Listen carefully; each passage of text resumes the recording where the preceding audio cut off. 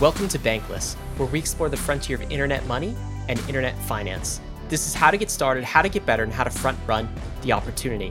This is Ryan Sean Adams. I'm here with David Hoffman, and we're here to help you become more bankless. Guys, we have a fantastic episode with Dan Morehead. We're talking about the year ahead for crypto, how to survive this bond bubble. We've got inflation at all-time highs. What do we make of this? Dan is the perfect combo of macro plus crypto investor to help us navigate these uncharted waters. A few takeaways to look out for. Number one, we actually talk about why inflation is 8.5% right now. Number two, we talk about this thing he calls the bond bubble and the coming great unwinding of that bond bubble. Figure out what that means as we do the episode. Also, are rising interest rates bad for crypto? Maybe not. Maybe not this time. That's what Dan makes the case for. How to structure your crypto portfolio in the midst of all of this. And finally, a little bonus tidbit, somewhere mid-show, you'll have to look for it. How to short bonds. If you believe what Dan is saying, bonds are going to go down. He talks about how to short them. David, this was a really fun podcast. I learned a lot, brought a lot of pieces together, I think, with what's going on in the current macro environment, which is hugely relevant to the crypto industry and the crypto story over the last decade. It's been in existence and will continue to be massively relevant into the future. I mean, Dan was actually talking about when the nation states of the world, central banks, would start purchasing crypto. He thinks that's coming in the future. What were some of your thoughts? I think this moment in history is the moment that Dan himself, Dan specifically, was really meant for.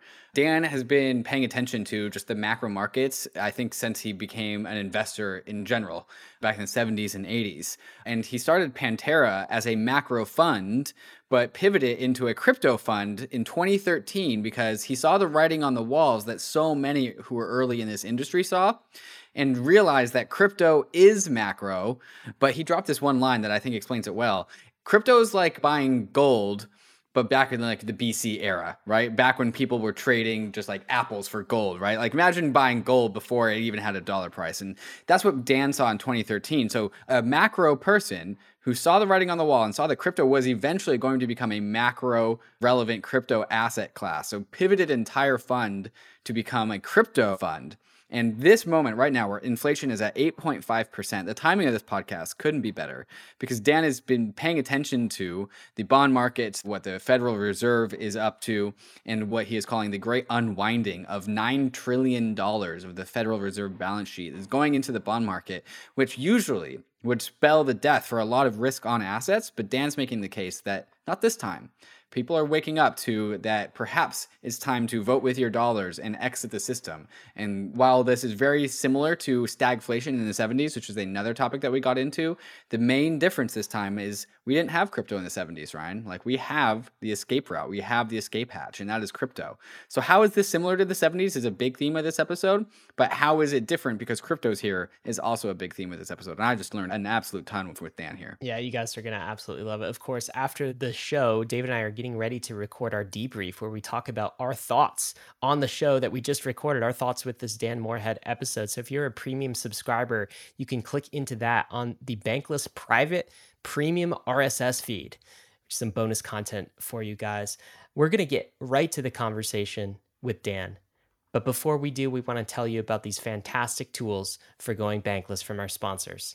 The era of proof of stake is upon us, and Lido is bringing proof of stake to everyone. Lido is a decentralized staking protocol that allows users to stake their proof of stake assets using Lido's distributed network of nodes. Don't choose between staking your assets or using them as collateral in DeFi. With Lido, you can have both. Using Lido, you can stake any amount of your ETH to the Lido validating network and receive ST-ETH in return. ST-ETH can be traded, used as collateral for lending and borrowing, or leveraged on your favorite DeFi protocols. All this without giving up your ETH to centralized staking services or exchanges. Lido now supports Terra, Solana, Kusama, and Polygon staking. Whatever your preferred proof of stake asset is, Lido is here to take away the complexities of staking while enabling you to get liquidity on your stake. If you want to stake your ETH, Terra, Sol, or Matic and get liquidity on your stake, go to lido.fi to get started. That's lido.fi to get started. Aave is the leading decentralized liquidity protocol, and now Aave v3 is here. Aave v3 has powerful new features to enable you to get the most out of DeFi, including isolation mode, which allows for many more markets to be launched with more exotic collateral types. and also efficiency mode, which allows for higher loan to value ratios. And of course, portals, allowing users to port their Aave position across all of the networks that Aave operates on, like Polygon, Phantom, Avalanche, Arbitrum, Optimism, and Harmony. The beautiful thing about Aave is that it's completely open source, decentralized, and governed by its community, enabling a truly bankless future for us all. To get your first crypto collateralized loan, get started at aave.com. That's AAVE.com. And also check out the Aave Protocol Governance forums to see what more than 100,000 DAO members are all raving about at governance.aave.com. If you're trying to grow and preserve your crypto wealth, optimizing your taxes is just as lucrative as trying to find the next hidden gem. Alto IRA can help you invest in crypto in tax advantage ways to help you preserve your hard-earned money. Also, Crypto IRA lets you invest in more than 150 coins and tokens with all the same tax advantages of an IRA. They make it easy to fund your alternative IRA or crypto IRA via your 401k or by contributing directly from your bank account. There is no setup or account fees, and it's all you need to do to invest in crypto tax-free. Let me repeat that again. You can invest in crypto tax-free. Diversify like the pros and trade without tax headaches. Open an Alto Crypto IRA to invest in crypto tax-free. Just go to altoira.com/bankless. That's ALTOIRA.com/bankless and start investing in crypto today.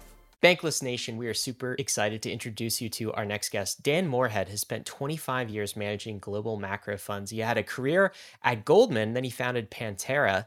Later, he pivoted into crypto, still early in 2013.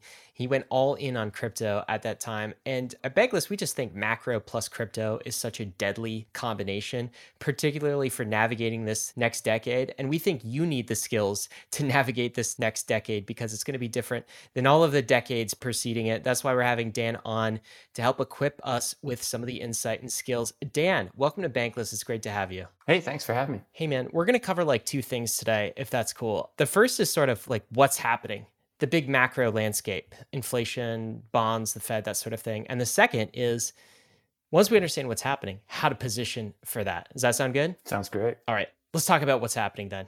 Inflation, bonds, the Fed. All right, so the big thing right now in the news this week is inflation. It's been in the news for the last months, but I think this is the highest inflation in something like 40 years, 50 years, something like this. 8.5% CPI. What's happening here? Can you tell us what's going on? Yeah, so it's actually 35 years I've been doing this. So I've seen a lot of cycles. This is the craziest one ever. The Federal Reserve pumped up a bubble in bonds that is just really off the charts. It's got the bond market so far ahead of where it could or should be. And the bond market is obviously what fuels the mortgage industry. And a record number of Americans took out a mortgage last year and bought property. Not surprisingly, houses are up 19%. So if you are a homeowner, that's a good thing, but 35% of Americans are not. So that, I think it's a terrible thing. So the Fed's pumped up this massive bubble, and it's created a massively overheated economy. And the chairman of the Fed about a year ago said it was a transitory blip in inflation. This is not transitory. This is a massive, massive problem. Each month since Powell said it was transitory, it's printed a new record high. And as you said, we're back to inflation rates as measured as high as 1982. Here's the wild thing. The inflation rate really isn't a very good measure of the cost of housing. In 1982, coincidentally, the government decided to replace the cost of houses, which is a very obvious thing you would use in housing inflation, with a very arcane formula called owner's equivalent rent. And if you use a normal index of house prices, you'll see a much higher inflation. So for example, right now, the year-on-year change in owner's equivalent rent is only 4.2%. And for anybody out there trying to buy a house and only trying to offer 4% more than last year, they know that doesn't work. And anybody trying to rent an apartment knows 4.2% does not work. So that if you used any kind of housing index, like Case-Shiller, for example, which is a very widely respected index, the inflation rate is already 11% in kind of, I consider, true terms. So we really are back to the craziest bit of the 70s. So this is a kind of a question about the 8.5% figure. Do you think that's really the lower bound then? You're saying maybe the CPI, the metric that the Fed uses to quote unquote measure inflation, is somewhat off in some ways. What do you think the actual range of inflation might be if that's the case? Yeah, so I have been doing this a long time. There's all kinds of nuts talking about inflation doesn't fairly, the government doesn't fairly measure things. And yeah, sometimes people make the argument for maybe an affluent consumer basket, it's higher and all that stuff. And so what my argument here is not to take any of those kind of little things. It's just to focus on 35% of people's expenditure. Their biggest expenditure is housing. You have to rent an apartment, you have to buy a house. And so it's by far the most important thing in inflation. And the way the government currently calculates it with this owner's equivalent rent thing is very, very slow. It'll all come through over the next 2 or 3 years. All that pressure will actually show up, but it resets very, very slowly. And so if you take the current core inflation rate, because the Fed likes to exclude food and energy, but again, those are very big expenses for us. So, I think it is somewhat suspect to exclude those. But if you exclude food and energy, and take the core inflation rate, but use Case-Shiller's index, which is currently running 19.2% year over year, you get a true core inflation rate of 10.7. And we have overnight Fed funds at 25 basis points. That's the problem. The Fed is fueling a massive overheating of the market. And frankly, it's shocking how far behind they are on this, that they're talking about maybe getting to neutrality. Like the US is clearly overheated. Like today's front page newspaper has the highest inflation rate in 40 years. And they're talking about maybe over the next year or two in these little quarter point increments, getting back to 2%. I mean, honestly, it really is shocking how far the Fed is away from reality. Dan, I think a lot of listeners are feeling this, right? It's one thing when you see the numbers, it's another when you actually feel them. And so grocery bills going up in price, like gas and energy, housing, cost of living, all of these things, like Americans, and I think not just the US, but people around the world are really starting to feel these numbers in a way I think a lot of people who've been alive have never experienced before. What do you make of this, that we're starting to feel these numbers more? No, it is. It's totally true that, when inflation's, very, very low single digits, it's kind of easy to not notice it. But so many things now have a surcharge for whatever, all these expenses. And in our, I think, November investor letter, I used a really cool index, I think, because people can relate to it. The cost of Ubers has doubled. And that, to me, that's such a great indication of the tightness in the labor market, because gig economy workers are obviously people that are kind of right on the edge of wanting to work, not wanting to work. And, a few years ago, a lot of people wanted to do that, and various government programs and the booming economy have taken a lot of people out of the gig economy. And so people are actually literally seeing it. Every time they do a ride, it costs twice as much as it did 2 years ago. And, like used cars now are higher priced than when they were brand new. That's super crazy. It's never happened in history. The price of a 2021 average model year car is more expensive today than when the person drove off the lot. And that one, there's a little bit of a supply chain issue there. But it's just, there are things happening right now that literally never happened before. And it's happening across the spectrum. Basically everything is on fire and more expensive.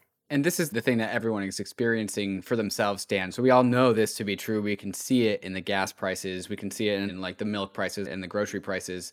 And so no one really questions that. Like everyone knows, like, oh yeah, we have inflation now. This is the paradigm that we live under.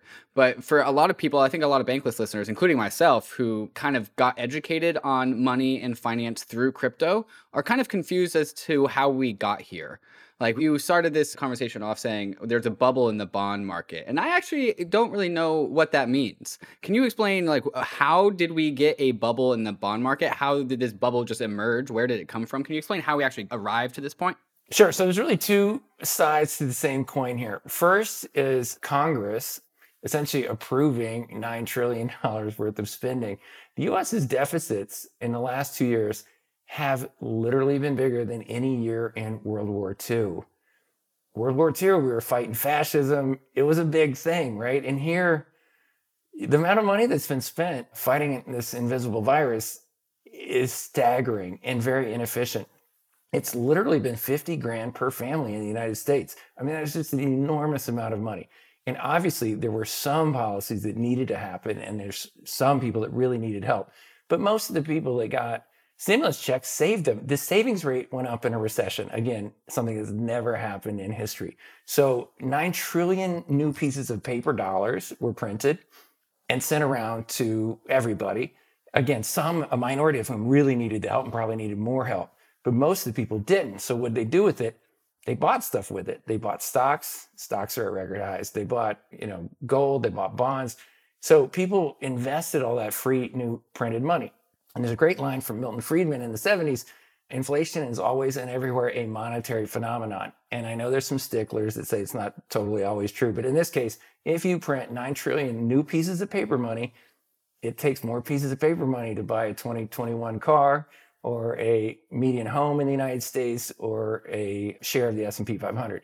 It just really is that simple. And so if you print all this money, there's just more dollars running around to, buy things. And we put a cool graphic up on our Twitter feed a while ago, which really inverted the price of money, right? Normally we see the price of a bushel of corn in US dollars, or we see the price of an ounce of gold in US dollars.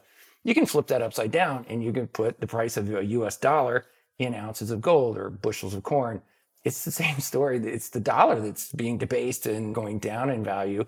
And, ironically enough, all the rest of those things are kind of constant. So, it really is the value of paper money is being debased. Is there also some difference here in how we printed it? Because, people will remember we've been printing a lot of money for a while in like 2008, the bailouts, quantitative easing.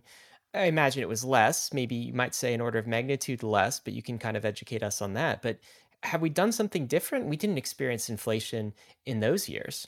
Yeah. So, a couple of really important points there is we've tinkered with money printing since we went off the gold standard, right? And so we had a bout of a lot of money printing in the 70s, and we had a ton of inflation. And then we kind of got everything under control for a while. And then in the 2008-9 great financial crisis, there was a bit of that. And the Fed started doing something then that it had never done before. Not just managing the overnight cost of money, but actually starting to manipulate the bond market, which is a very, very interesting and strange thing to be doing. And so the Fed did it, but they did it in much smaller sizes. And as you said, it was an order of magnitude smaller. So we saw a little bit of an impact. This time, though, we've had a twin policy surge of printing enormous amounts of money and literally mailing it to every American, whether they needed it or not. In the old days, there used to be a term called bond vigilantes. It would be when the government kind of got out of control, bond investors would say, hey, I don't want to buy this debt at ludicrously low yields, so we're going to wait until yields rise to an appropriate level, and they wouldn't buy it. This time, the Fed manipulated the market instead of allowing the free market to figure out where interest rates should be. And interest rates are not this kind of esoteric concept that don't impact anybody. They're where you can borrow and a mortgage, right? Like they're really directly impacting the economy and construction and all that stuff. And the Fed decided to buy 9 trillion of long dated bonds, both government bonds and mortgage bonds, literally buying mortgages. So, there's only one little intermediary between the Federal Reserve and a guy, getting a mortgage to buy a house, right? The Fed really became the lender for our entire country.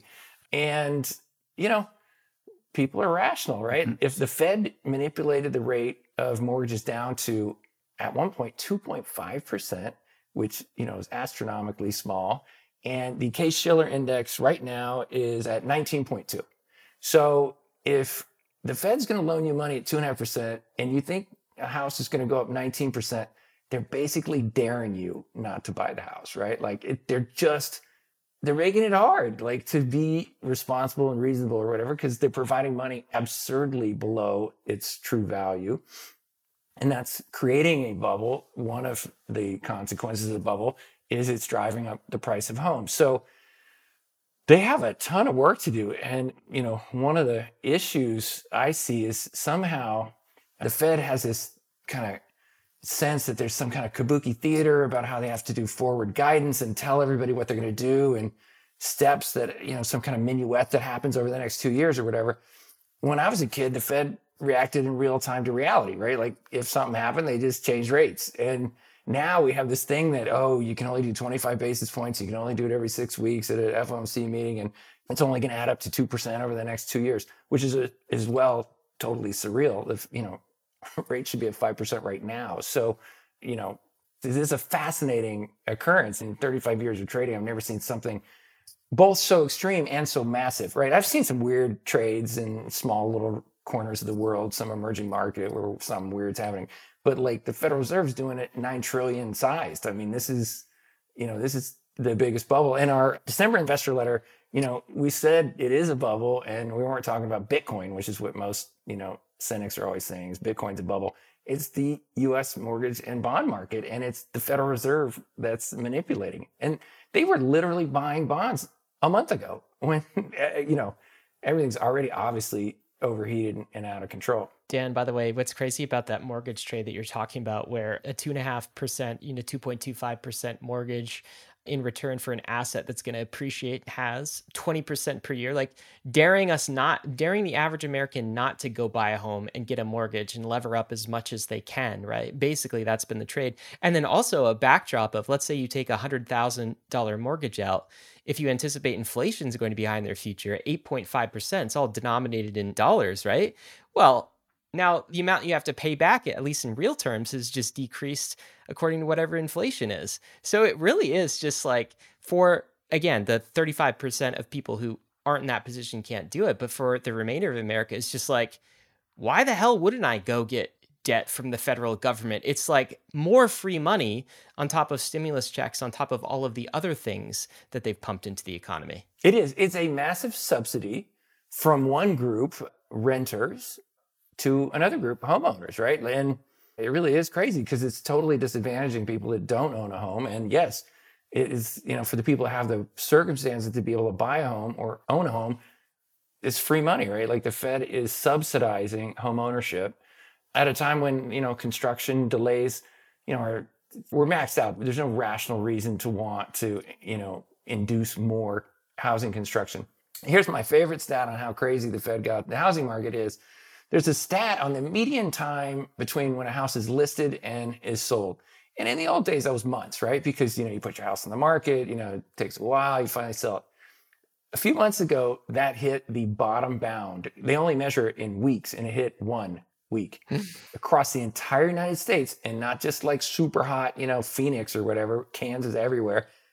The median time to sell a house was 1 week. Wow. And the really crazy irony is home sales are now declining literally because there's not any more homes, not because there aren't more people that want to buy a home. It's the inventory is now so small that even if there's 100 people running around a neighborhood trying to buy a house, there's only like 5 houses available. So the number of housing sales is declining literally because we're running out of homes to buy. And capitalism works. That means price of homes is going to go up, right?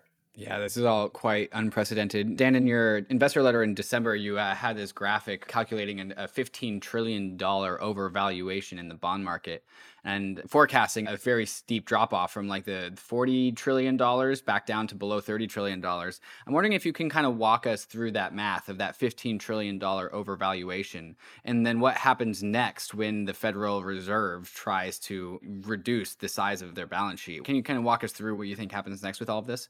Yeah, so the main way to evaluate the value of a bond is to think about how much interest you're being paid above the rate of inflation, right? Because as you said, if you give somebody $100 and there's 10% inflation every year, you got to make more than 10% to break even. And so the term's called real rate. So it's the rate above the inflation rate, and it makes a lot of sense. And that's why it's called the real rate, because it's actually the true rate you earn. And that historically has been about 2% positive. So you normally get about 2 percentage points more than inflation. And, over a 50-year period, it's averaged 2%, and that's what people think is relatively fair. That only works when there's arm's length economic actors in the market. We don't have that right now. We have a non-economic actor, the Fed, manipulating the bond market. And so they drove rates down to, now they're, minus 600 basis points. So they're 800 basis points below its long-term historical average. And so the graphic we did that shows the bubble and the 15 trillion overvaluation is the value of the entire bond market, both treasuries and mortgages, if the market were priced at its normal 2% real rate. And right now, when we first said it was 15 trillion overvalued, I think it's about 12 trillion now. And we said, hey, maybe the past doesn't totally predict the future, so maybe it doesn't go exactly back. But what if it went halfway back? That's 8 trillion of market cap that's going to evaporate. And I think that's like a 90% chance of happening. It's very, very likely. And the analog that we used for the old timers out, there's a Wile E. Coyote moment. And I think that's what it is financial gravity doesn't work when someone as big as the Fed can manipulate it. And so they're hanging out there with bonds completely disconnected from where any rational independent actor would buy them. And then they just stopped buying them. And then I think the Fed is soon going to realize they have to start selling bonds and get rates way back up. And so, we're in that moment where you're levitating above the chasm. And I think in about 2 months, probably the Fed's going to realize, hey, this thing's really getting out of control. Instead of just kind of waiting around for these bonds to slowly mature, which is going to take a long time because the majority of their bonds are like 20-year maturity. They're going to have to start selling bonds. And so when you go from the Fed buying billions and billions of bonds every month to now selling tens of billions, the bonds are going to get crushed. I said in our letter, it's the first non-blockchain trade I've done in 8 years because it's so asymmetric. It's just like Bitcoin or blockchain. So I think it's like a 90% chance rates go way up. And I think 10-year rates are going to quadruple from where they were when we first started this, which, that's, that doesn't happen very often. And the punchline of bonds is, if you're a homeowner and you're borrowing it at 2.5%, or, you're short, say you get short a 10-year treasury note at 2%, right? In 10 years, you can only be down 20 points, right? Like that's absolutely the worst.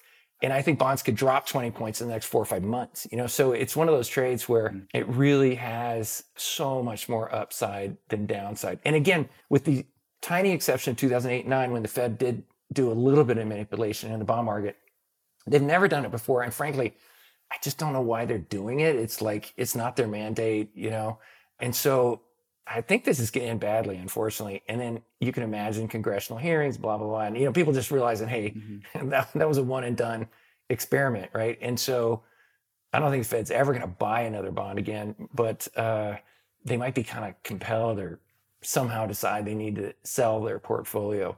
And until rates get way above 5%, I think they have to keep encouraging rates to rise. And since they own $9 trillion of bonds, they could certainly do it. Right. Okay. So one of the reasons why there's a big bubble in the bond market is because the Fed has been buying the bonds, right? Like raising the floor, just a fake economic actor buying bonds. So that's adding to the bubble. But you just had $9 trillion on the Fed balance sheet in bonds.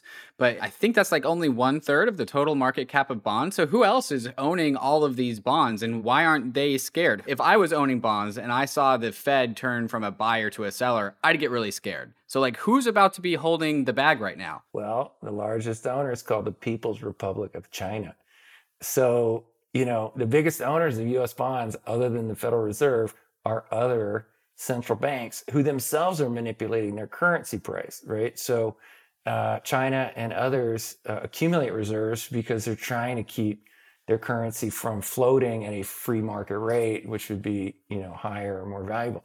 So it is a funny situation where, the Fed is obviously manipulating the bond market, but so is the People's Republic of China and other large holders. And that's a whole nother topic that, with the Russian invasion of the Ukraine and sanctions, can't imagine there's going to be a marginal increase in the number of nation states that want to own, bonds that can be forfeited, locked, whatever, which, we'll get to crypto at some point, but, I think that's net positive, for crypto. But the punchline is there aren't many, like you probably don't own a lot of treasuries. Zero. There aren't many like kind of normal people, normal investors that do. When I was growing up, there was the whole kind of 60-40 normal asset allocation mix, 60% stocks, 40% bonds.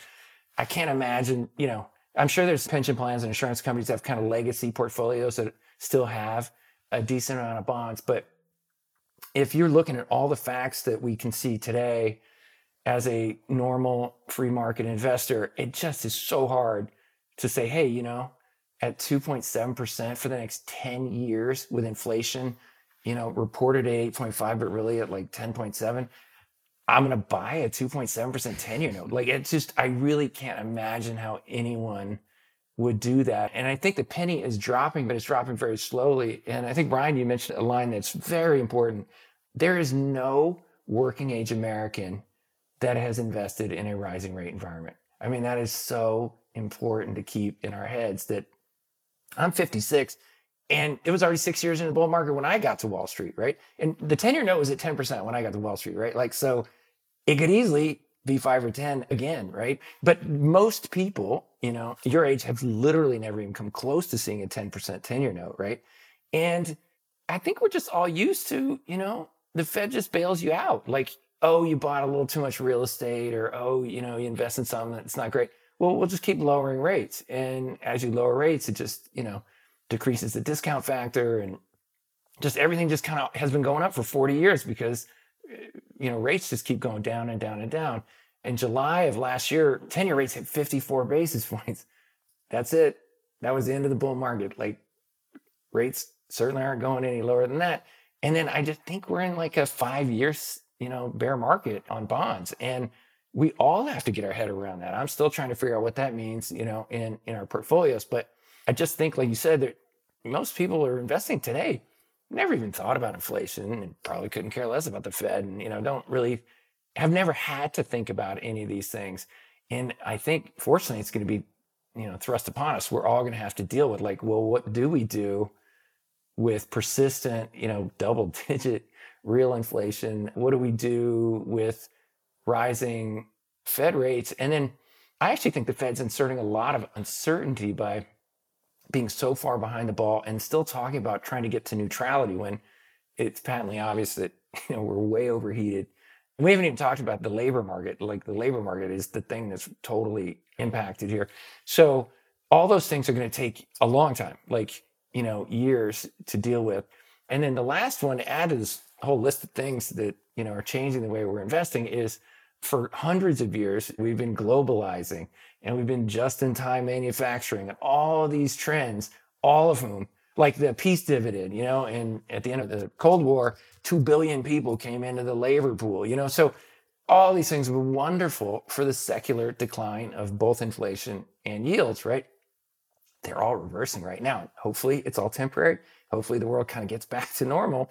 But, like, there's some trends where, we're talking about localization and reshoring, and, supposedly the way America is going to get out of all this is, like, building more manufacturing in the US or whatever. Like, none of those things are good for lowering inflation and lowering yields. And again, hopefully that bit is kind of a temporary blip, but many of these other things are very permanent. And I think that's the thing that we all have to get our heads around. A lot of big things are changing, and most are for higher yields and, higher inflation for a while. Okay, so just maybe to kind of recap, because we've talked about a lot so far, right? But we have these unprecedented inflation rates. The Fed, for whatever reason, has seemed surprised by this, caught flat-footed, are like post facto sort of reacting about this. And they've also been buying bonds since COVID started, like massive amounts.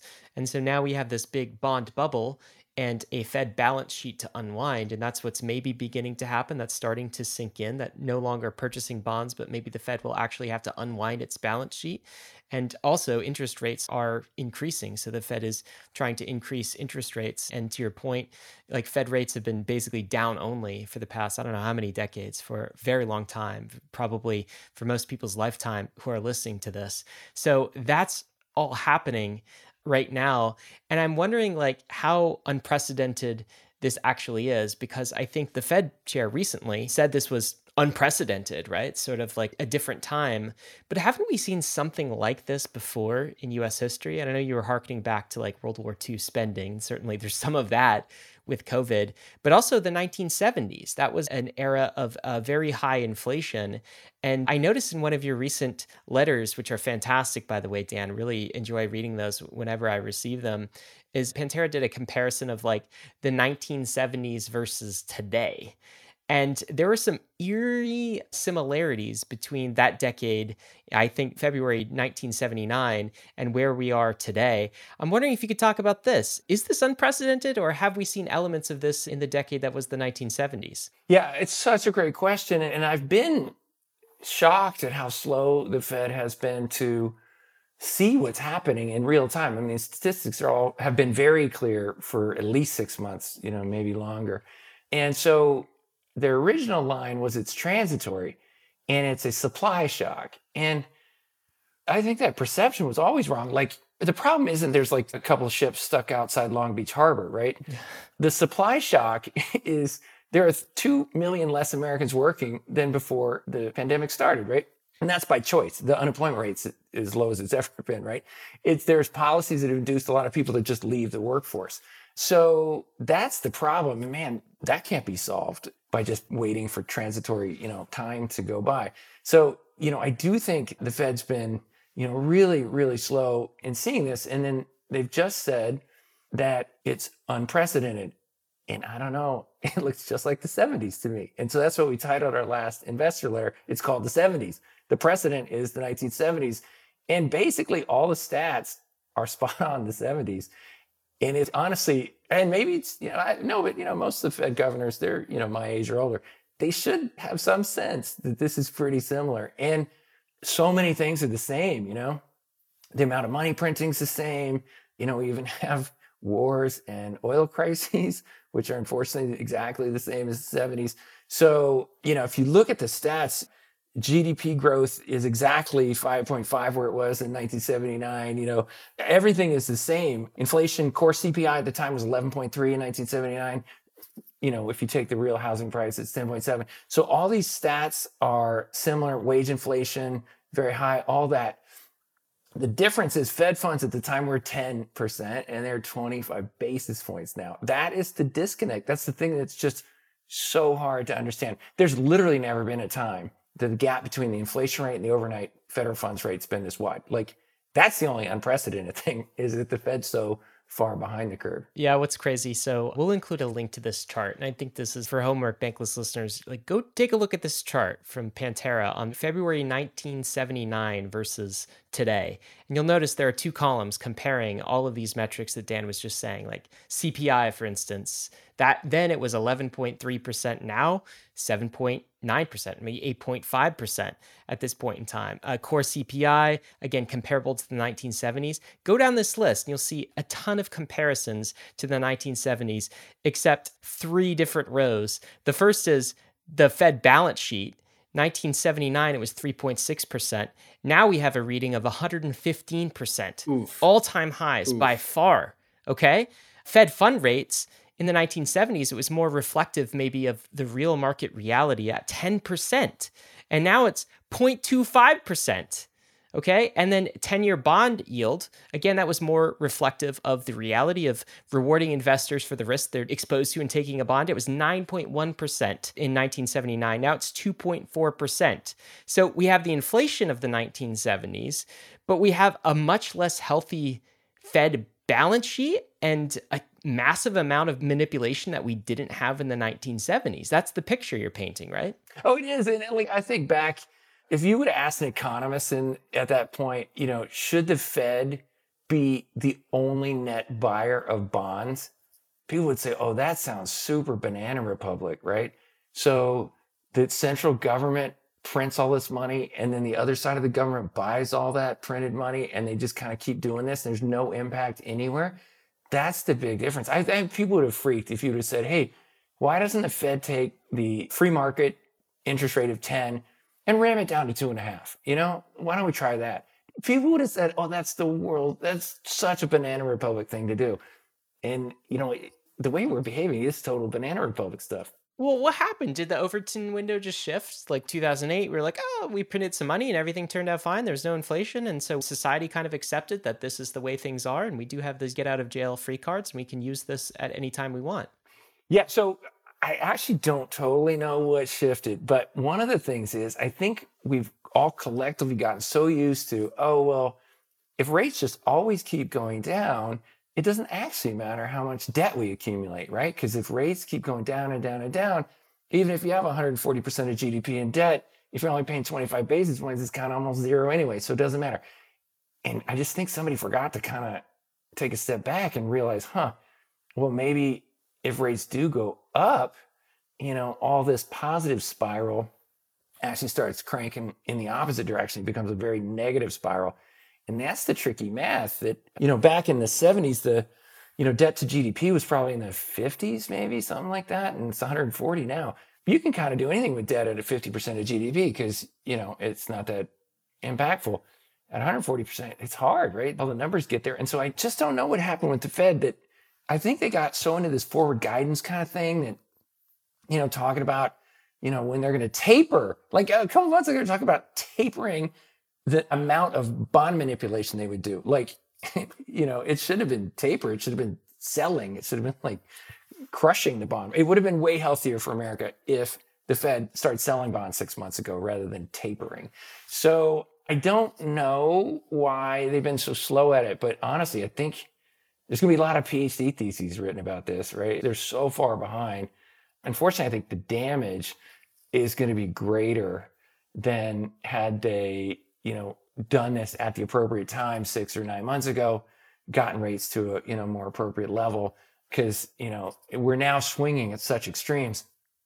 19.2%, housing inflation, that's got everybody keyed up and they're all running to buy a house, right? Like, humans are Pavlovian, man. You give them a little treat and they just keep doing it. And so if you keep giving people, 19% appreciation on a house, they want to buy another one or they want to buy a bigger one. And it's going to take a lot more to unwind that, right? Because we've gotten this thing so frothed up. And one of the great lines that we put in an investor letter is there's a line that encapsulates all the arcane logic of central banking by a old school Fed governor, William, I think, McChesney Martin in the 50s. And he said the role of the Fed is akin to a chaperone at a party that as soon as the party gets going has to take the punch bowl away so it doesn't, really get out of hand. And what the Fed's been doing here is like an F1 racer with the champagne spraying. Like they are the opposite of taking the punch bowl away. They are just like spraying champagne on everybody. And, a lot of people get it. Like if the Fed's going to loan you money right now, still the Fed's loaning money at 5% to mortgages. Like you can get a mortgage at 5, and houses are going up at 19, I don't know why I'm sitting here on this call. I should go out and get a mortgage and buy a house, right? Like you feel like you're missing out if you're not doing it. And so that's why I am afraid it's going to take a lot more to slow this down. It's like a rhinoceros, the housing market's like a rhinoceros and they got this little like pea shooter they're trying to stop it with. 25 basis points not stopping the housing market, right? Like, and I originally said 6 months ago they were going to have to raise rates to at least 5%.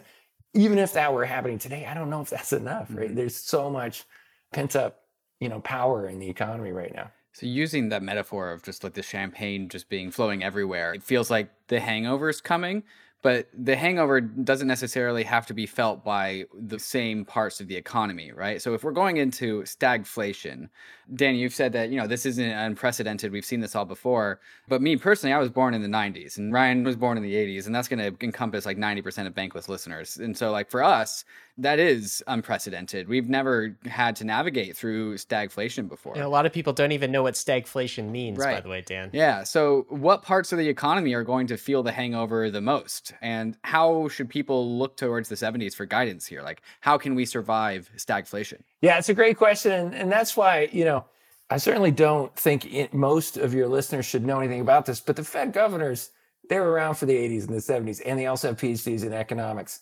So even if they're not that old, they should know. And so to say it's unprecedented, I think is kind of a cop-out. Right. So, yeah, so I think, the stagflation thing is coming. That's a portmanteau of the word stagnation and inflation together.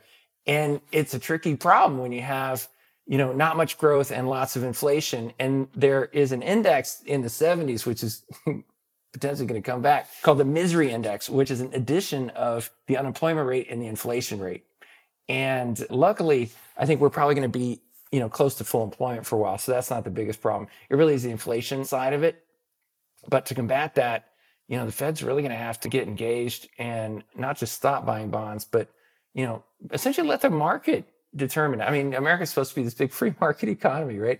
And we have a totally manipulated, the largest market in the United States is manipulated. I mean, it's really a weird place for us to be. A member of Congress just said something about, we got these twin issues to deal with, the COVID hangover and inflation. And I'm like, they're actually the same thing. Is the policy response to COVID is why we have inflation, right? Like they are the same thing. And I think that's what is frustrating for me as a taxpayer and, supporter of our economy here. It's just, it still doesn't seem like Congress is getting it. They're still talking about more stimulus and the economy is totally overheated.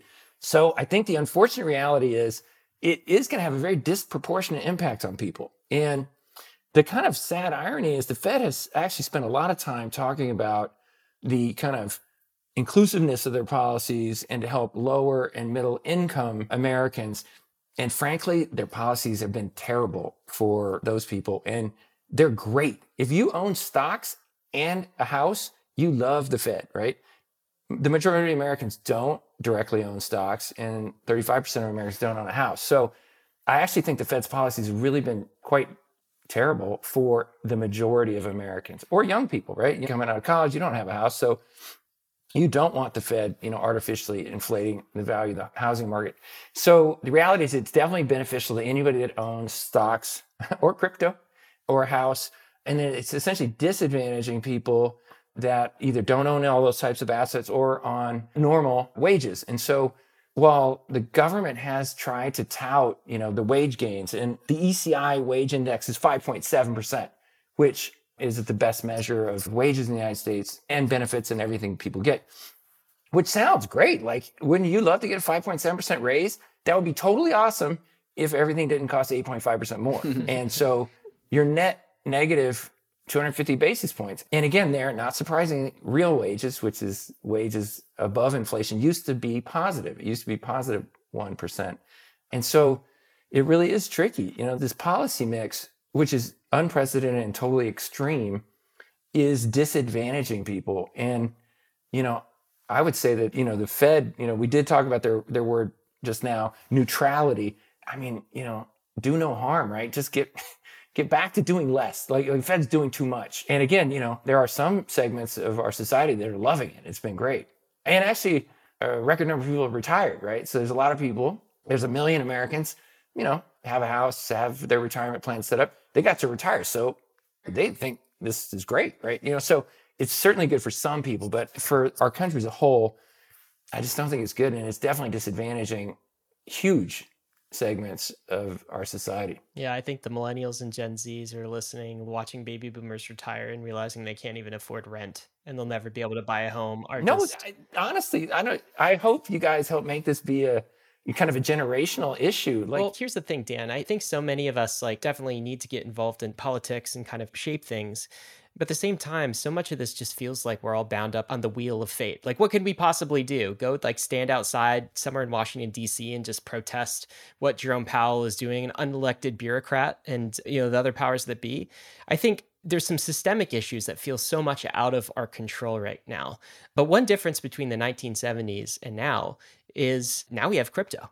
We didn't have crypto in the 1970s. Living a bankless life requires taking control over your own private keys. And that's why so many in the bankless nation already have their Ledger hardware wallet. And brand new to the Ledger lineup of hardware wallets is the Ledger Nano S Plus, a huge upgrade to the world's most popular hardware wallet. With more memory and a larger screen, the Nano S Plus makes it easy to navigate and verify your transactions. And the paired Ledger Live desktop app gives you increased transparency as to what is about to happen with your NFT. What you see is what you sign. The Nano S Plus gives you the smoothest possible user experience while you're doing all of your crypto things. So go to the Ledger website to check out the features of the new Ledger Nano S Plus and join the waitlist to get yours. And don't forget about the Crypto Life card, also powered by Ledger. The CL card is a crypto debit card that hooks right into the Ledger Live app, right next to all the DeFi apps and services that you're already used to doing, like swapping tokens and staking. So if you don't have a Ledger hardware wallet, go to ledger.com, grab a Ledger, and take control over your crypto. The Layer 2 era is upon us. Ethereum's Layer 2 ecosystem is growing every day, and we need bridges to be fast and efficient in order to live a Layer 2 life. Across is the fastest, cheapest, and most secure cross-chain bridge. With Across, you don't have to worry about the long wait times or high fees to get your assets to the chain of your choice. Assets are bridged and available for use almost instantaneously. Across bridges are powered by UMA's optimistic oracle to securely transfer tokens from Layer 2 back to Ethereum. A token proposal is being deliberated as we speak in the Across forum, where community members will decide on the token distribution. You can have your part of Across's story by joining the Discord and becoming a co-founder and helping to design the fair launch of Across. If you want to bridge your assets quickly and securely, go to across.to to bridge your assets between Ethereum, Optimism, Arbitrum, or Boba networks. Arbitrum is an Ethereum Layer 2 scaling solution that's going to completely change how we use DeFi and NFTs. Over 300 projects have already deployed to Arbitrum, and the DeFi and NFT ecosystems are growing rapidly. Some of the coolest and newest NFT collections have chosen Arbitrum as their home, all the while DeFi protocols continue to see increased usage and liquidity. Using Arbitrum has never been easier, especially with the ability to deposit directly into Arbitrum through all the exchanges, including Binance, FTX, Huobi, and Crypto.com. Once inside, you'll notice Arbitrum increases Ethereum speed by orders of magnitude for a fraction of the cost of the average gas fee. If you're a developer who wants low gas fees and instant transactions for your users, visit arbitrum.io/developer to start building your dApp on Arbitrum. If you're a degen, many of your favorite dApps on Ethereum are already on Arbitrum, with many moving over every day. Go to bridge.arbitrum.io now to start bridging over your ETH and other tokens in order to experience DeFi and NFTs in the way it was always meant to be: fast, cheap, secure, and friction-free.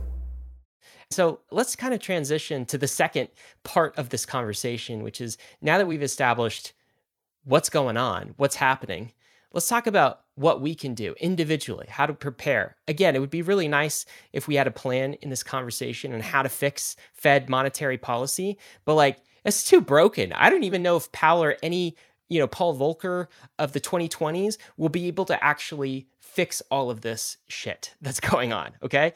So now it's back to kind of the individual. What do we do as individuals to try to save ourselves and those around us? So how do we position for all of this, Dan? What's going to happen in the great unwind?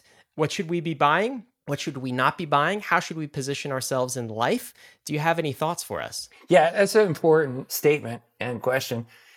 That is one of my lines. It's like, nobody asked me to vote on whether to spend 50 grand per family fighting an invisible virus. Like I would probably have said, no, that's not very efficient. But with crypto, you get to vote with your wallet. And so that is the advice, is like, if you're frustrated with policies that the Fed is doing, one is you can definitely vote for candidates for elected office that share whatever views you have. So although you can't influence the Fed, you can influence Congress and your governor or your president. So you can definitely do that. But a practical way to do that is to opt out of debasement of paper money and opt into, hard assets like crypto, right? And that's why it's been so popular. My favorite stat to show how popular crypto is at the beginning of 2021, if you got, a bunch of investors and economists in a room and you told them all those stats that we've just been over, the inflation rate, the, wage inflation, the house price is going up, all those stats. And you said, you just have to pick which direction gold's going to go, up or down. There's no one in the room that would have said down. And gold went down in 2021. It was down 4% because everybody's buying digital gold, right? Like everybody's gone past the old school gold and bought digital gold and Ethereum, Polkadot, whatever. So that is the right answer, right? Is to opt out of the old system, opt into the future, payment rail of the world. And so blockchain, and that's why everyone loves it so much, honestly, and that they're so positive and hopeful, is blockchain, from a financial standpoint, allows you to, manage your finances better and invest in things that won't be debased. But then ultimately, obviously, collectively governed protocols way better than the kind of representative government ones that we currently have. So, and that's going to take 20 or 30 years. I'm not saying, DAOs are going to replace Congress, tomorrow. But in like 20 or 30 years, I think the world's going to be way better. There's so many things about either centrally owned data monopolies or even governments that aren't really great for all the people, which will be better when it's done in a blockchain-based decentralized version. And that's why blockchain keeps growing. It just, the more people that realize that it's empowering and you're opting out of a system that you don't have any control over and it hasn't worked very well. And we're just at the beginning of that, right? And I think we have a couple more decades of people moving into blockchain. So looking externally from the macro situation of the Fed and the US dollar, there's other like macro events that are going on that are relevant to crypto, like the Ukraine war and all the fallout from that with regards to wheat production, food production, and oil production and energy production is also part of this overall macro picture that's impacting the crypto markets. Yeah. But that story has been pretty well digested, I would say, over the last 3 weeks. Like people have come to terms with what's going on. And the general sentiment that I've gathered is that the crypto markets are holding up far better than people expected them over the last 2 to 3 weeks. And we've also, at the same time, digested and accepted the unwinding of the Federal Reserve Treasury, right? We're trying to unwind $9 billion. Yeah. Interest rates are going to go up. And again, the crypto markets, after internalizing and digesting these news, we are still at 3,000 Ether. We are still in the $40,000 Bitcoin level. And so what do you make of the crypto market response to what seems to be just a huge 1, 2, 3, 4 punch of macro to the crypto markets? And the crypto markets are, they're not, doing anything like they were doing in 2021 right now, but they're also not going down in the same way that they went down in 2018. What do you make of the crypto markets and how the crypto markets are digesting all of this macro news? Yeah, it's a great question. It just shows everybody has, their own perspective. I would actually say crypto's done a lot worse than I would have expected given all this. And so it's cool that you think it's the opposite. And the take I would have on this is, we called the bond bubble a Ponzi scheme on December 7th, I think, which was the high print of the bonds. Spot on. Couldn't have called it better. It was awesome. But I had no idea that everything was going down 27%, right? Like in the crypto industry. And so that's, when you're trading, it doesn't work. You have to think about whether you're, wrong or the markets are wrong and they're going to revert. And I really think that I'm massively bullish on crypto right now. And I think that the reason I am partly is because, hey, every 2 years for the last 10 years, an order of magnitude more people come into crypto. So I think that steady flow of just smart people reading about it is coming. But the other asset classes being destroyed, I think, is going to sink in. And it's basically, there's almost nowhere to hide, right? And that's why we called it the great unwind. Everything except crypto, I think, is really going to be impacted. And if we're even partly right that bond yields are going to go to 5% or higher, that obviously crushes bond prices, but it has to impact stocks and real estate and anything else that has a discounted cash flow. And so I think for a normal investor that's looking at all the kind of normal asset classes like stocks, bonds, real estate, whatever, and cryptocurrencies, and it might take another few months, maybe, they're going to just say, hey, if we have money to put to work, it's hard to imagine putting it to work in any of these other things. And crypto should be completely disconnected from interest rates, right? There really isn't any reason that, a utility token like Bitcoin should really care if rates are 0, 5, 10%. We're like, I don't see why it should matter. So I do think they will decouple, which is, a story we've been all talking about for a decade. And the reality is Bitcoin's typically not correlated with everything else, but it does get really correlated in these stress moments when the S&P comes off, a big bunch. So I think that the macro story ultimately will be seen as hugely positive for crypto.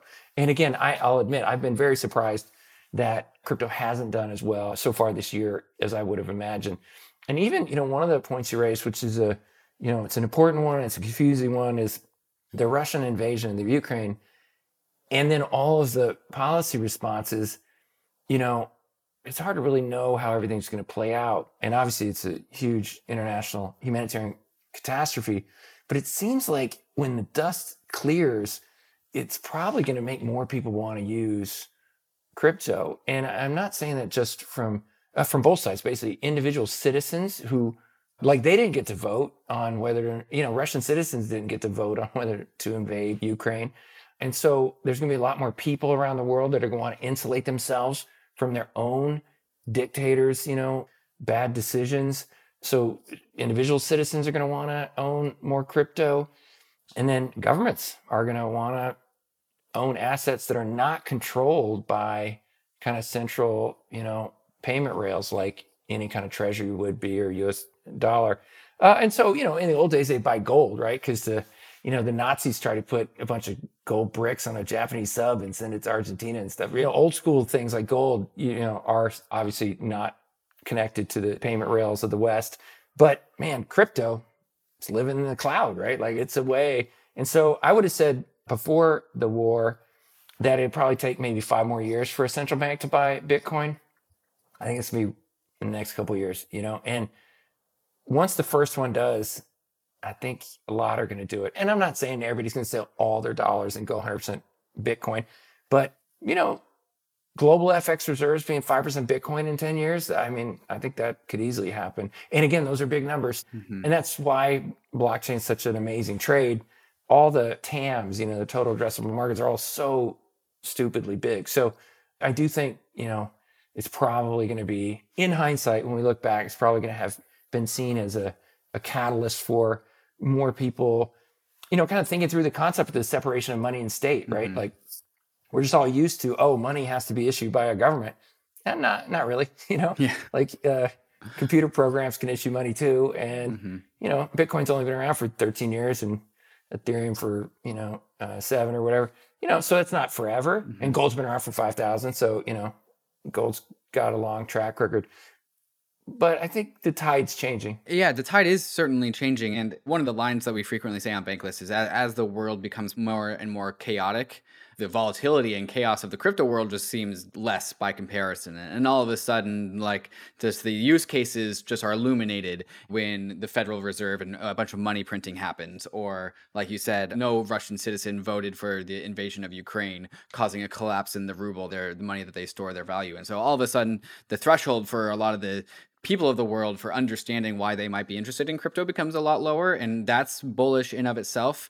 But I want to go back and just double click on the decoupling between the interest rates and the crypto assets, because I didn't totally fully wrap my head around that. And so I want to just ask that question one more time, because everyone that I've heard previously is that rising interest rates is bad for risk on assets. And what is a risk on asset if not for the whole entire crypto industry? I think I can go without saying that when the crypto markets are coupled to the equities markets or the macro markets, it's generally to the bearish side. And when it's decoupled, it's to the bullish side. Yeah. Why do you think we are decoupled now when we weren't previously? If you do agree that we weren't previously, like, why are we decoupling? And why can we have rising interest rates, which we all see are coming, yet still be bullish crypto? Yeah. So it did just remind me, I first visited the Soviet Union in 1990, right when Gorbachev was doing his opening, his glasnost. And I went to buy some books in the Kremlin bookstore and tried to hand them rubles. And they said, no, only US dollars. And I'm like, you guys are fucked.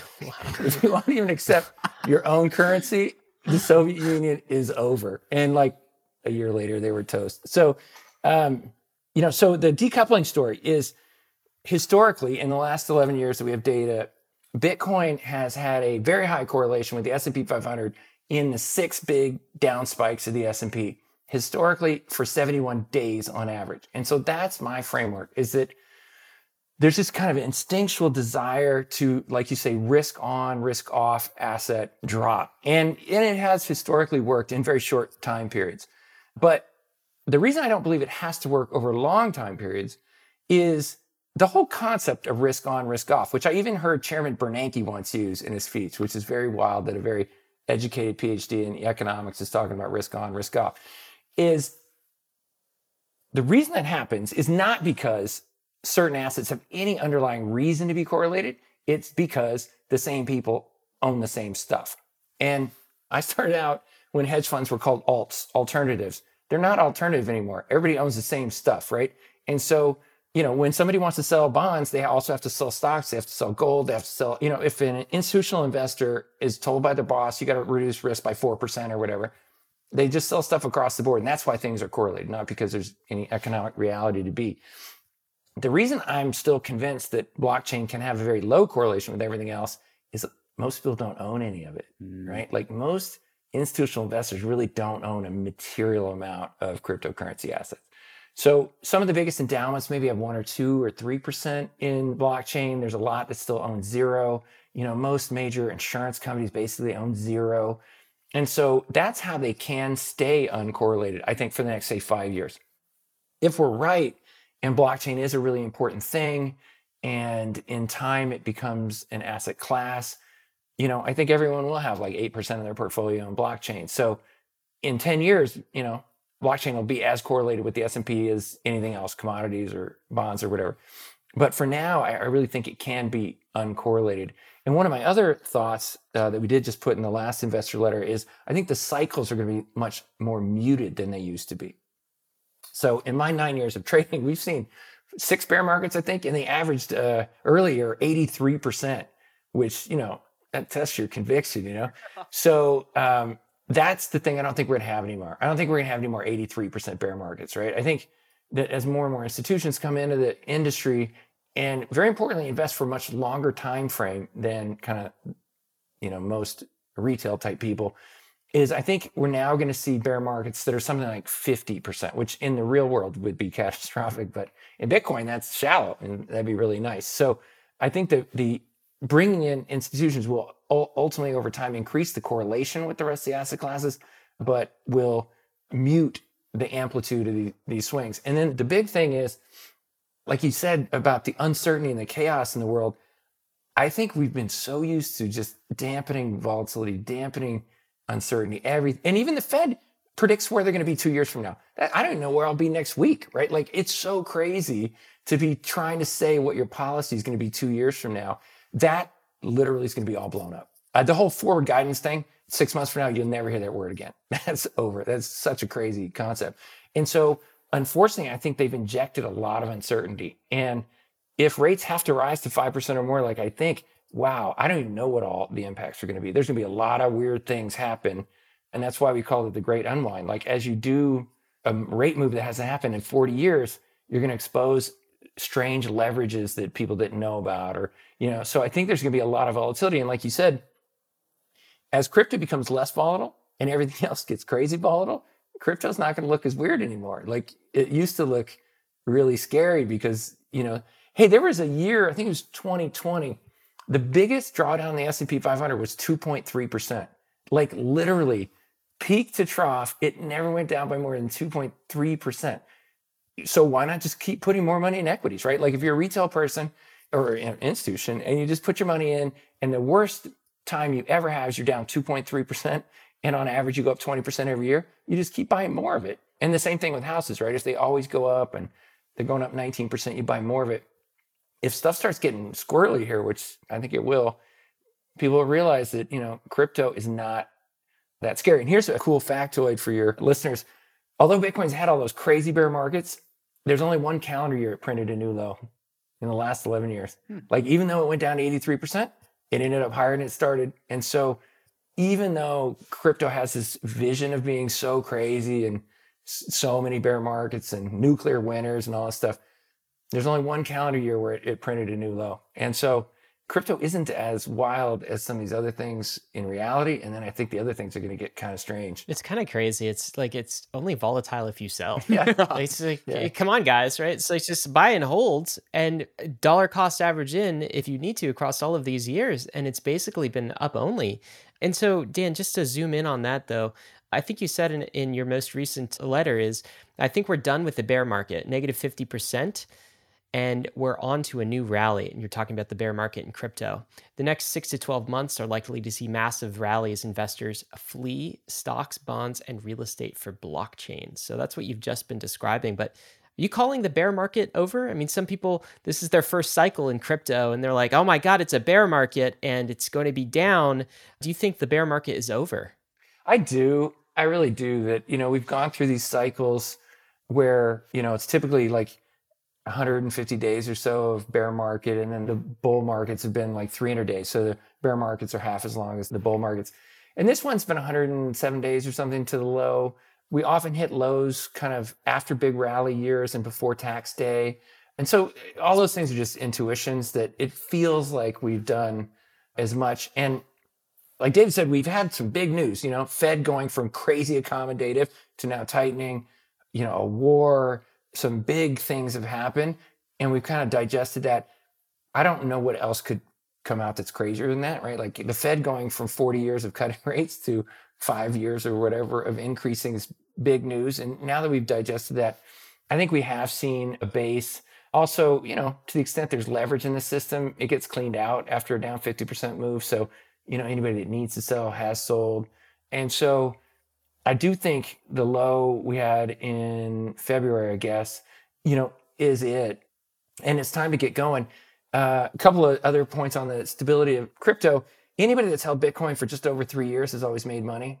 And, past doesn't guarantee to predict the future, but like, I'm willing to bet it'll keep going for a while. So, crypto's less scary than people think. And yeah, I really want to emphasize to your new investors out there, really just put as much in as you can hold down like 80% and still like have your spouse like you is what you should put in crypto. and then just hold it. And it's going to go up, it's going to go down. But yeah, you got to have like a 5 to 10 year view, and you can't be like day trading crypto. You never want to be a forced seller, that's for sure. Yeah. So we've talked about what's happening, and now we're just kind of concluding how to prepare. But it feels like, Dan, the answer to this is definitely like, don't be buying bonds. Be worried about bonds if you have those in your portfolio. Be very worried. It sounds like you're actually doing some trading where I don't know if you're shorting bonds or sort of what. But then the other answer is buy crypto. And so listeners are going to be like, oh, a crypto podcast telling you like crypto is a fantastic asset class. But like, honestly, Dan, is it really that simple? Is that what like we should do to prepare? Again, none of this is financial advice, of course, but like your perspective on this, is it really that simple? Or asked alternatively, is this what crypto has been preparing for its entire life? Yeah, so here's one last little tip in case anybody wants it. I did invest in buy a ETF called TBT that is 2 times short the 20-year bond market. And so if anybody actually does want to get short, that is a very convenient way to do it. So in the crypto market, yeah, it's a crypto podcast and I'm a crypto investor. So yeah, buy crypto is what you would think somebody would say. And I want to put some perspective in that is that, I have been doing this for 9 years and there have been some kind of dangerous times to buy crypto and some great times to buy crypto. And so I would say there's way more the great time to buy crypto rather than a dangerous time. And so some of the yardsticks I would use is on average, crypto, I'll use Bitcoin as a proxy for the industry just because everybody knows those prices. On average, Bitcoin has gone up 10x every 2 years for 11 years, right? And so it has a log growth rate of 145% a year. So it goes up 2.5x every year and goes up 10x every 2 years. So if you take that as kind of something that always, at least for a while, can keep happening, we're way behind that pace. And to put it in perspective is, Bitcoin's basically double where it was 4.5 years ago, which rarely ever happens, where you can buy Bitcoin at only twice where it was, a long, long time ago. And then the price of Bitcoin today is about, I think it's 55% right now, cheap to that long-term trend. And again, these are just yardsticks for value. It doesn't prove it's going to go up in the next 27 minutes or whatever, but it just feels like today is definitely not a stupid time to buy crypto because it's relatively cheap.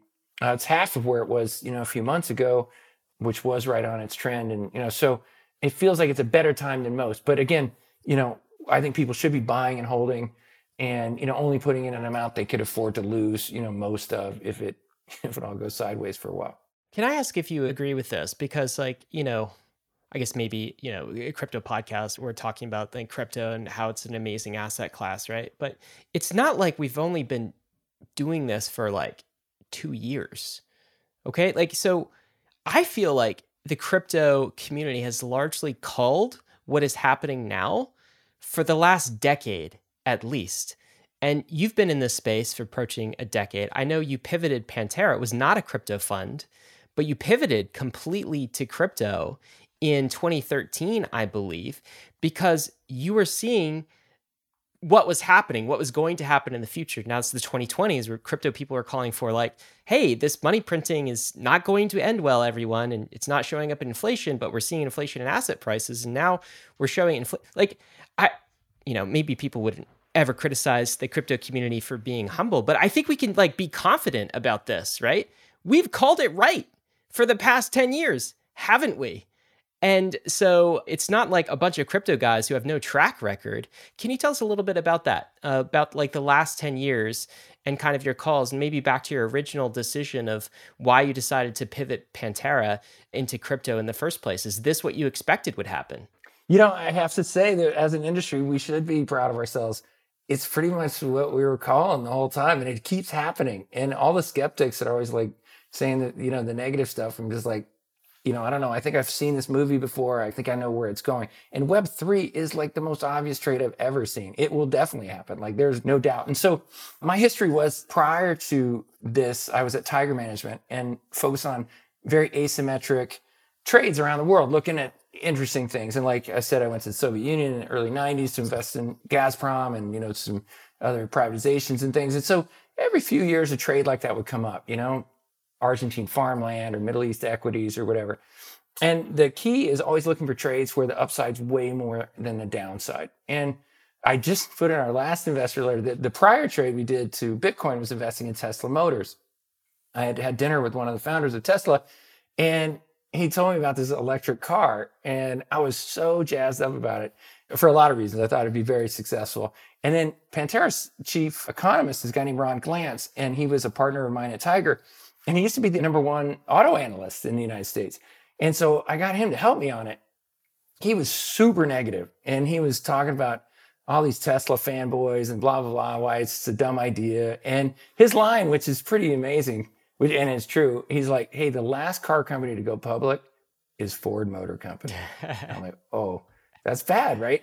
All the other ones have gone bankrupt. Every, DeLorean and, Di Tommaso with their Pantera and, all these guys that have tried to build car companies have always failed. And so he was super negative. We did a ton of work on it. And I just came to the conclusion that, the auto industry and even the dealership model, all that's just super crazy how that's built. And the future obviously is electric and solar and everything. And so we did that trade. And the reason I mentioned is the cool irony is in the early part, we're all of 2013, both Bitcoin and Tesla traded the same dollar price per share. So when Bitcoin is $40 a share, Tesla's $40. When Bitcoin is 90. And so during that period, I was investigating Bitcoin. My friends Pete Berger and Mike Novogratz at Fortress, asked me to help them think about it. And I had a bit of knowledge because my brother, who's an aerospace engineer, he had gotten some free Bitcoins from the Bitcoin faucet, which your young viewers wouldn't understand this. They were giving away free Bitcoins because nobody knew about it and nobody cared. That's an airdrop for everyone. That's what they call these now. They're doing the first airdrop. So funny. And so he told me about it, and I kind of have a little bit of libertarian streak. So I read about it, and there wasn't much you could read. But, I read about it. I was like, that'd be awesome. I hope it happens. But I didn't really do anything about it. And then when Pete and Mike asked me to help think about it, I came in for a coffee, and it lasted like 6 hours. I was like, oh, man, there's something huge going on. And it took about 4 or 5 months to really, think it through. But I came to believe that it was going to be one of those asymmetric trades, right? Obviously, a lot of ways it could go wrong. But if it worked, you could make not 4 or 5 times your money, but like 10 times your money, maybe 100 times your money, or maybe 1,000 times your money. And actually, that's the funny thing is the first price forecast in our first memo was 1,000x. That I thought it'd go to $5,000 per Bitcoin. And so it is fun to go back and read those old memos because they're still right. Like I did a interview with Bill Miller, famous value investor, and he was talking about how, sometimes people say, hey, Bitcoin's stupid. It's just like buying gold. And I'm like, and this was a line from that first memo 9 years ago. It's like, no, it's like buying gold in 1000 BC. Is what it's like. Like gold was great for a while, but now everybody has it. And still not that many people have Bitcoin. So Bitcoin's still early. And then it's going to transform almost everything. There's some things that won't transform. But blockchain, it's going to transform most businesses. Definitely everything financial, is going to be done on some kind of blockchain. Voting rights, refugee aid, like just so many things are going to transition to a decentralized digital version that the upside is still just enormous. Although the industry's done well, it's still tiny compared to the rest of the world. DeFi is great because it's at 250 billion now. There's 120 trillion bonds, right? Like, so there's 500x to go. And one of the cool ways to think about it is like new technologies don't just kind of replace the market cap of the previous thing. Like the value of Amazon is greater than the value of every little mom and pop bookstore in 1995, right? So Bitcoin, blockchain, DeFi still being 1/500th of the bond market, like it could easily do all that 500x plus more or whatever. So, that's why I'm still so bullish that it's still so early. Can I ask you this, because you probably hang out in these circles much more than David and myself and most bankless listeners. What about the institutional appetite? All right. Are they finally understanding this? Are they starting to see like crypto? Like what are the conversations that we never get to hear in these like institutional corners where they're debating crypto and debating this asset class? Are they on board yet? Or do they still think it's like, drug money and, the Ponzi schemes? Yeah, so that's a great question that people have been asking for a long time. The answer is I think right now it's changing, like literally right now. And if you think back in the early days, I went and pitched all the biggest endowments, and you'd get the CIO and like 20 people in a room. And you'd go in and, you do the show, but in retrospect, it was a total waste of time, right? Because there was only one fund manager in the industry. We only had one fund, and that fund only had one asset, Bitcoin. That is a terrible thing for an asset allocator, right? Like putting all the downside on them. And I was honest at the time. I was like, hey, you could lose all your money, but you might make like 50 times your money, and that doesn't sell. That doesn't sell at all. So no one took you up on that? No endowment at all, like not at all. And the funny thing is it went up 600x, right? Like, so it would have been an insane trade to put just a tiny, tiny fraction of their assets in there. But it's terrible from like a career management standpoint, like, because it could have gone to zero. And I was, very frank that it could have. But the funny bit would be you get kind of the end of the meeting and you're feeling nothing happening. Like, it's just nobody's going to invest in your fund. But, they're walking out to the elevator and everybody's like, what's the minimum? Because they all want to invest personally, but there's no way they would put, XYZ University's endowment in it. And so a lot of them did invest personally, and now, many are invested professionally. But what I would say is even up until a couple of years ago, there was a long list of fake reasons to not invest. Didn't a Silk Road guy use Bitcoin or whatever? So there was a bunch of those. And we did put a list last year in a letter of all the reasons that people used to say no. There's no custodian, it's a fraud, all this. And so luckily, almost all those, got crossed out. And really the only one I would say left is regulatory risk. And it's really almost uniquely the SEC in the United States.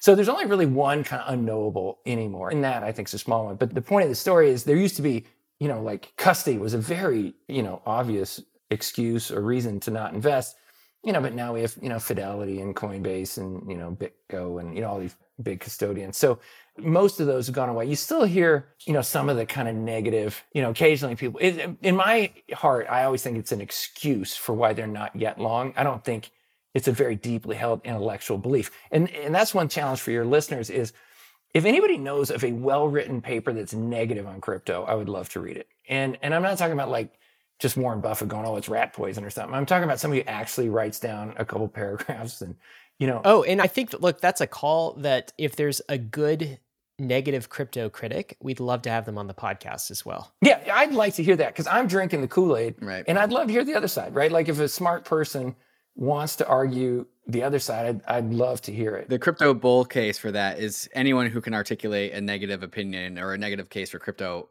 can't really do it because they just become bullish instead. Yeah. They own some? Yeah. No, they just pill themselves. I had a fun conversation with one of the rarest animals on earth, a person who's supposedly smart and negative on crypto. And there's only a handful out there. And this guy's a professor at Johns Hopkins. And it was on CNN back when you actually went to studios and it was real. So on the way to the studio, I was reading one of his research pieces and he said, Bitcoin, the pets.com of our era.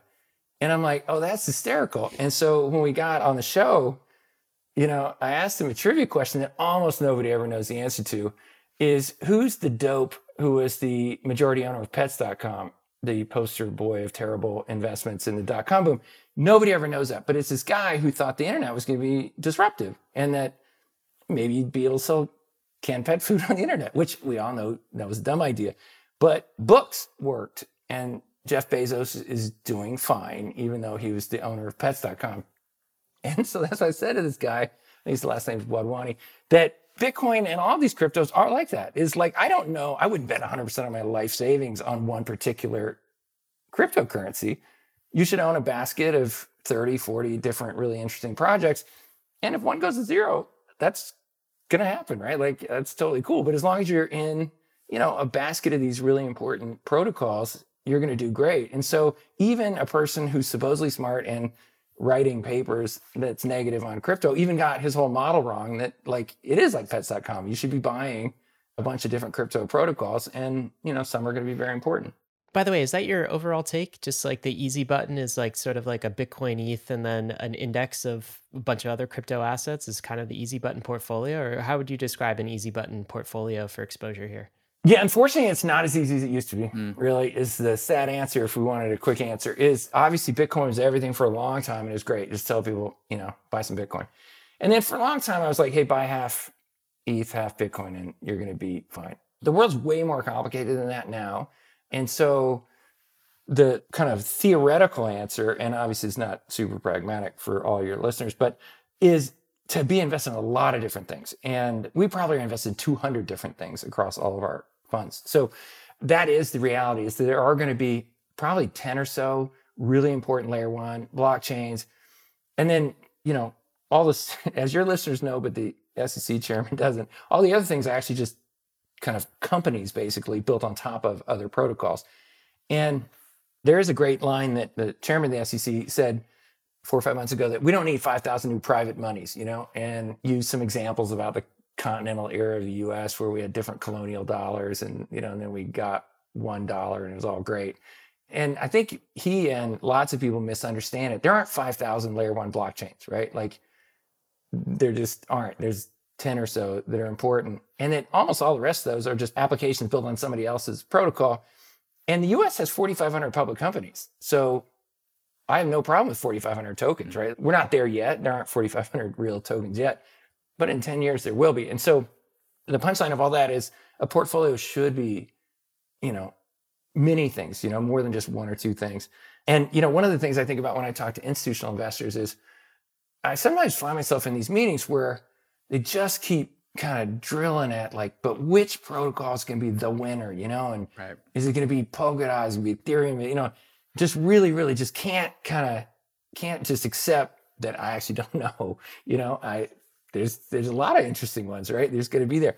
And the analog I try and use with them is when they're interviewing an equity manager, they don't sit there and say, hey, I'm not going to invest a dime until you convince me which one company is going to take over the entire world, because that's how I want to invest in stocks.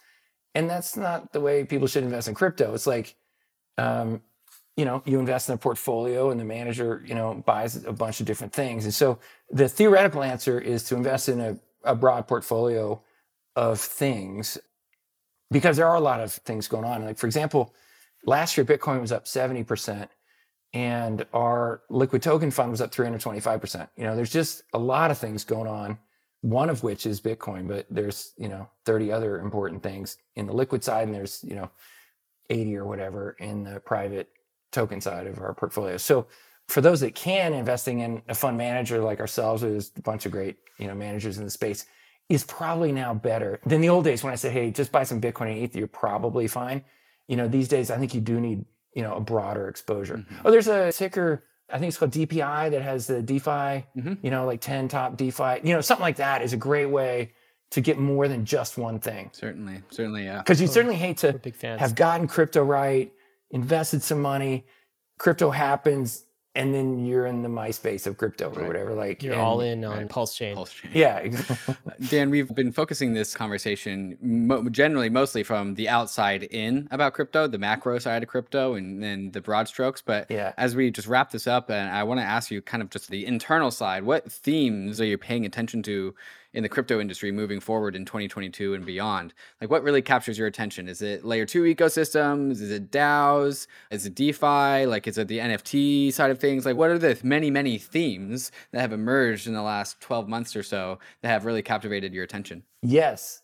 And that's why I'm so excited about crypto, is there's so many super important things. Everything you mentioned there is something that is very important and that we're working hard on and investing in. And so, although that sounds overwhelming, that's totally different than 2 years ago. Right. Half the things you just mentioned didn't even exist 2 years ago. And so that's why I like crypto, that it's always changing. So definitely layer 2s, roll-ups, scalability is coming on now. There's a lot of projects like Arbitrum and Starkware that are really important and obviously have to happen. When there was only a couple of crypto enthusiasts using Bitcoin or Ethereum, it didn't matter that it only did 10 transactions per second. But if a billion of us all want to, do some video gaming at the same time, it's not going to work, right? So scaling is massively important. So for a long time, we were pretty much focused on just 2 blockchains, 3, Bitcoin, ETH, and then we're equity investors in Ripple. So we were focused on those 3, and that kind of did cover it for a long time. But now there's a lot of interesting layer 1s out there. Solana, Terra, Near. There's a bunch of things out there that are important for their own use cases, because there are different use cases now, not just storing digital gold, right? Bitcoin's really good at that. The other one, I said this before, Web3 It's the most obvious trade I've ever seen in my life. And we might mess up and invest in the wrong projects or whatever, but like 10 years from now, we are not going to have these big centralized data monopolies sucking all the value out of our lives, right? And the other thing they're not going to be doing is governing our lives. That's so important. And I don't think probably people talk enough about it, that there's a lot of bad stuff that happens from these very centralized data monopolies that just won't happen in the long run. And again, it's going to take 10 years or whatever. So Web3, massively important. And I think probably it's going to have the biggest impact on our lives, right? Like kind of the number of people out there. And then NFTs is a fascinating, sector that a new art form is being created, just like, each of the last, 50 years has had its new art form. And then the whole concept of DAOs, of letting people actually govern themselves, is superior to the representative democracy and definitely superior to monarchies and dictators, right? So I'm a huge fan of the Constitution DAO, and people say, oh, it failed. I'm like, no, it's massively successful. In the end, Ken Griffin had a few more dollars than they had, and so he won that particular bidding. But it took Ken Griffin 30 years to accumulate that money. It took the Constitution DAO like a week. That's massive. And they went out with the best tweet ever. Their last tweet was, how much for Citadel? And to my mind, that is such a great way to encapsulate how the world's changing. It's like we used to have centralized things like, Citadel, which I have nothing against Ken Griffin or any of those people, but centralized things where one or two humans controls an enormous amount of power. And, 10 years from now, we're going to have, entities that democracy is going to control, and the citizens are going to actually get to do things. So I'm really excited about that. I think, and another thing that I don't think people think enough about is Satoshi gifted to the world one of the most important things of all time, right? Like in 20 years, when we look back, it's going to blow people's minds that Satoshi just handed this thing, no patents, didn't take any money. It's pretty wild. And I think within 5 years, 1 billion people use Bitcoin or, crypto, and maybe even 3 years, honestly. It's happening so fast. And that's really cool to be involved in something that's going to touch 1 billion people's lives. It is really cool. We are at, I think, the right place at the right time in history. And even though there's a bond bubble and a great unwinding ahead, I think with crypto, there's maybe a light at the end of the tunnel here, and how a civilization and society reorganizes on the other side of this. And that's certainly reason for optimism. So Dan, you've led us through some dark corners, some, I guess, obscure things that not a lot of people understand. And you've painted the picture of how to position ourselves through these to the other side. So thank you so much for joining us on Bankless. We really appreciate it. Hey, thanks. It's been a blast. Bankless listeners, some action items for you today. One thing I recommend you subscribe to is Pantera's letter, their blockchain letter that they send out. We'll include a link to the show notes. Also, the latest letters from Dan has a hand in writing them himself. It's called The 70s is one of them. Includes some of the links to the charts that we talked about today, and also the next mega trade. So take a look at that. Of course, as always, risks and disclaimers, guys. None of this has been financial advice. It never is on Bankless. Bitcoin, ETH are risky. So are the other crypto assets. You could definitely lose what you put in, but we are headed west. This is the frontier. It's not for everyone, but we're glad you're with us on the Bankless journey. Thanks a lot.